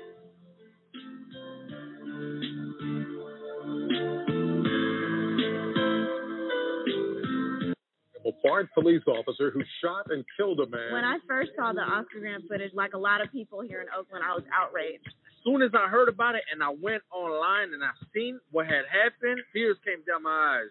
Something that was very alarming as a police officer and as a citizen of Oakland. It was like such a blatant murder. You have a city in trauma. Anyone that's seen that and looks at it is in trauma. My hope is that people will express their concern with police brutality, but they will do so in constructive ways that don't include violence. We cannot perpetrate this cycle of harm and violence in the community. Because we do have to live here and they terrorize the city and it's only going to make it worse for us. They killed our young brothers. You can protest, you can try to make a change, but there is a positive way you can do it. And make sure we let the police know and that we're aware that stuff ain't right out here. We're trying to fix it. In a way that is about using your voice for justice and making Oakland a safer place for everyone to live and get along as one. Violence is not justice. Violence is not justice. Violence is not justice. Violence is not justice. Sergeant Michelle Garcia served meritoriously in Iraq and has the medals to prove it. Soon after leaving the Navy, Lieutenant Chris Scott found a job, a home, and started a family of his own. Foreman Richard Stokely took the skills he learned in Vietnam and put them to good use as a paramedic. But soon after leaving the military, each of these veterans fell on hard times and faced homelessness. Even after Michelle lost all her savings, even after Chris wasn't able to pay his mortgage, and even after Richard battled alcoholism for years, they each reached out for help when they needed it most. A simple phone call put them in touch with a trained professional from the Department of Veterans Affairs. That call got Michelle a place to stay until she could afford one of her own, put Chris in touch with employment assistance, and found Richard a substance abuse program. These veterans are success stories not only for how they were able to help others while serving their country, but for how they were able to let others help them. If you know of or are a veteran in need, make the call. Almost every day in the news, we hear stories about innocent people who are returning home after spending years in prison for crimes they did not commit. What you may not know is that their problems don't end once the limelight fades. For many wrongfully convicted individuals don't receive a penny for the injustice that they faced. Take the case of Floyd Bledsoe. He spent 16 years in the Kansas prison for murder and rape he did not commit. And while Floyd was eventually exonerated, he lost everything. His family, his farm, and decades worth of income. Unfortunately, Floyd's story is not unique. Kansas, along with 17 other states, doesn't have a law to compensate wrongfully convicted individuals for the injustices they've suffered. And in states with compensation laws, many of those are woefully inadequate. We owe it to all the men and women in all 50 states to provide fair compensation to those who've suffered these injustices. Join me in urging our lawmakers to do the right thing by the wrongfully convicted. Go to innocenceproject.org to find out how you can help.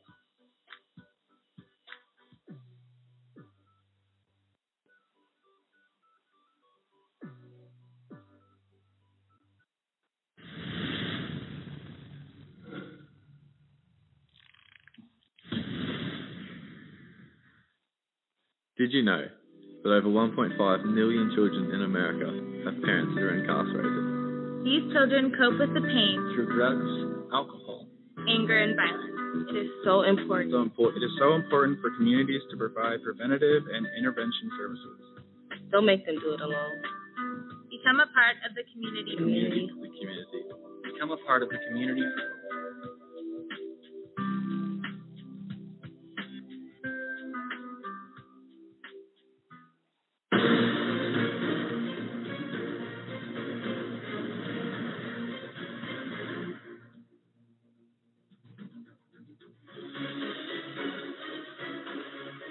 Welcome back, ladies and gentlemen, to AJC Radio tonight as we have continued our discussion on the condition of this nation in regards to law enforcement and senseless acts that we have witnessed over the last several years, and even what's happening that perhaps has not made national news.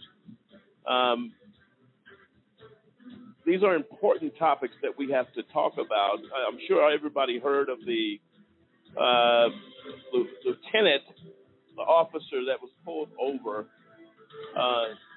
by the police, pepper sprayed for absolutely no reason at all. We're going to play the clip, then we're going to have a discussion. Let's play.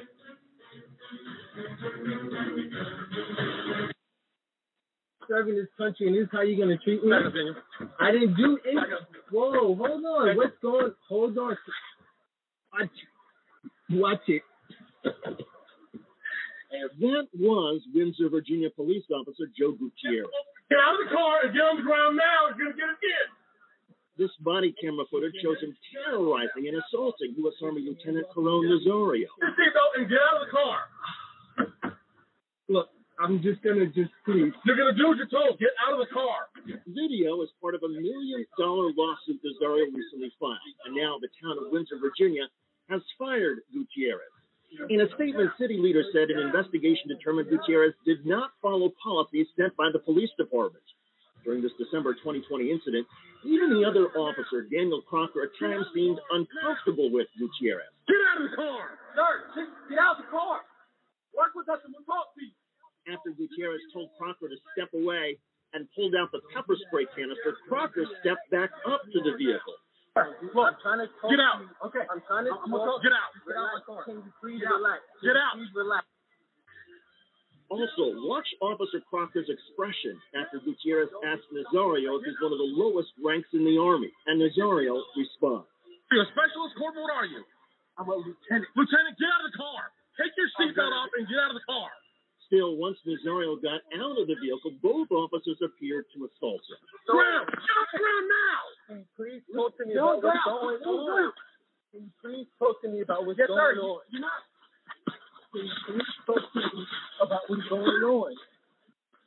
Why am I being treated like this? Why? Because you're not cooperating. Get on the ground.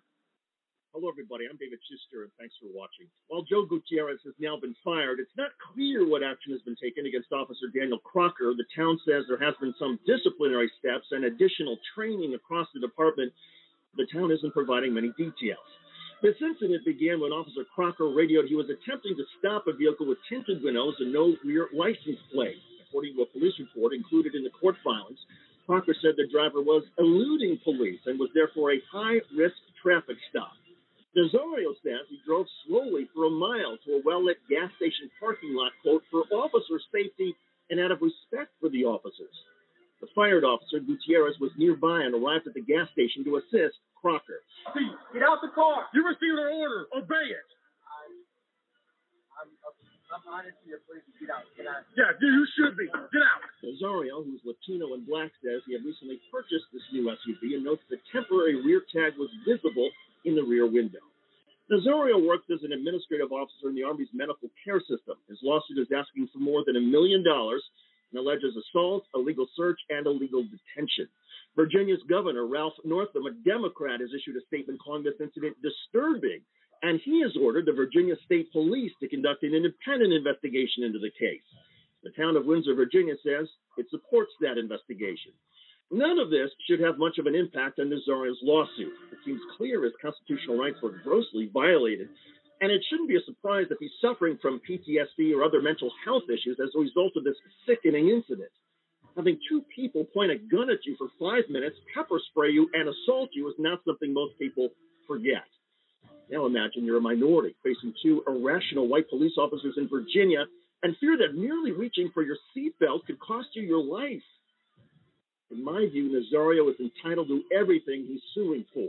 In the meantime, one can only hope that this case is generating a national discussion about police tactics and racism. Racism exists, and we need to address it beyond just the termination of one Windsor, Virginia police officer.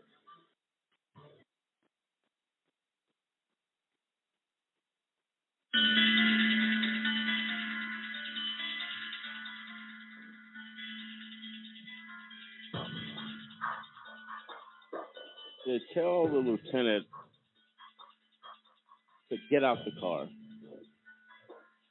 they ask him, is he a corporal or a specialist? You find out you're dealing with an officer.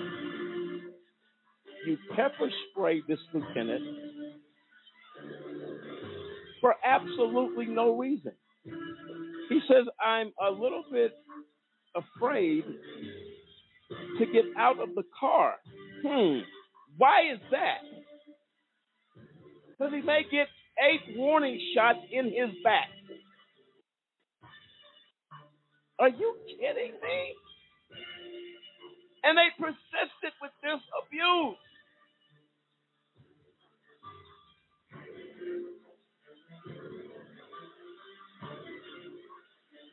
He's not aggressive.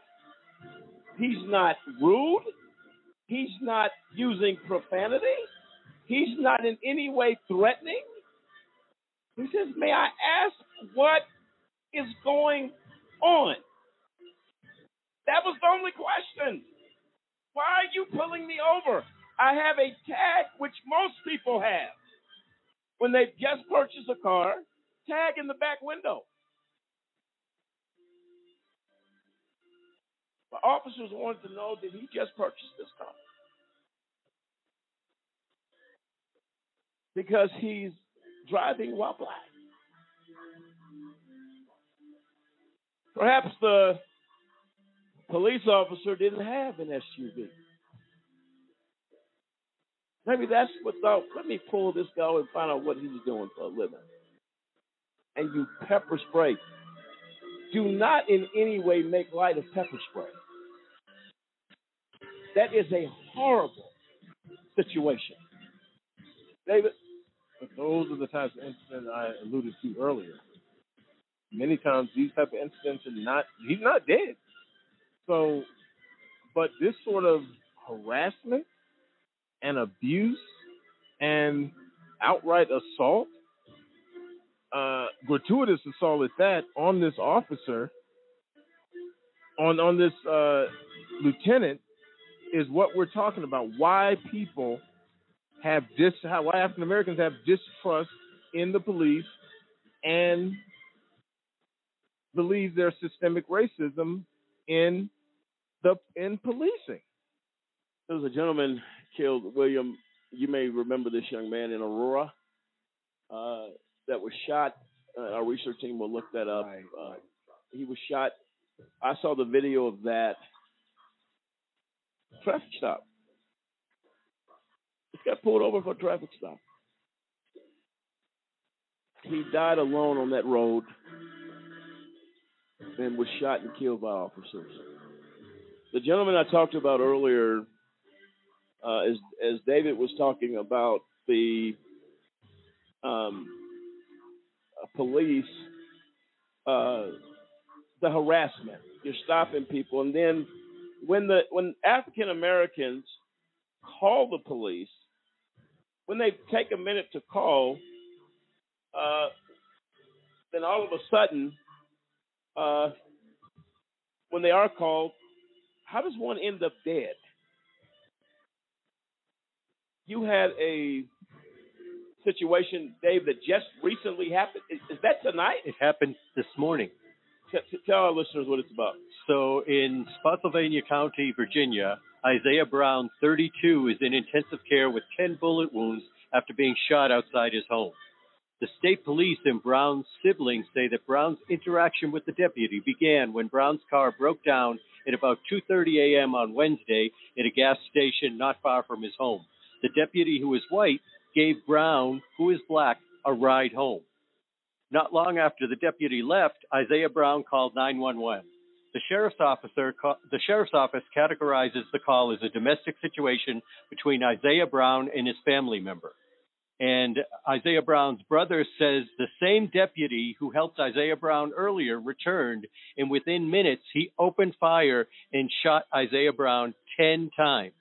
And the family members say all they heard was get down, and then he started shooting. They said his brother only had a cell phone on him. Okay, let's just back up. Why are there 10 shots fired with no weapons? Exactly. And this officer just talked to him. Stopped. be the good Samaritan here. Let's be the good Samaritan. This guy's car's broke down. Let's give him a ride home. And for the end of the day, we'll fill you full of 10 bullets. Yep. Does that make any sense at all? And it's the same thing. He called the police. And it sounds like he was on the front lawn waiting for the police to arrive. Because he called them. Same officer. So this gentleman just got out of your car. He was not a threat to you. You went as far as to give him a ride home. Within minutes, he is shot 10 times. And then they want police to cooperate. They want African Americans to cooperate with police or call police when they need help. It's ridiculous. This is the problem we have. It's a problem. And here's the other thing: is the state police confirm that they have body camera footage, but they say they won't release it. It will be released. I can tell you that right now. Yes. No, I wanted to go back. It's terrible what you're hearing. And I want to go back to the case that you said about in Aurora. That was Elijah McLean. Yes. Died in a chokehold with Aurora police. On a traffic stop. He got pulled over. He got out of his car. I saw the video. And so here you go again. Yeah, I mean, here's the same ongoing thing. A chokehold administered by police. A young man dies. He was 23 years old. He was a massage therapist. And so, I wanted to speak up and say, here again, we got a chokehold. We got another black man that died at the hands of police. Yeah. So we have two separate instances here. The guy that got shot 10 times didn't die. But the gentleman, Elijah, in Aurora, Colorado, was in a chokehold and died that night. Ladies and gentlemen, I keep from week to week going to part 2, part 3. This is a series. It's an indefinite one at the moment. Next week, we're going to be joined by Commanding Officer Couch from the Teller County Sheriff's Department. He's going to chime in on this conversation and many, many more things we need to discuss. He's a class act, a man of high integrity, and he wants to be heard. We're going to give him a platform to be heard. This is AJC Radio. Until next time, America, let's get better. This is AJC Radio. Good night.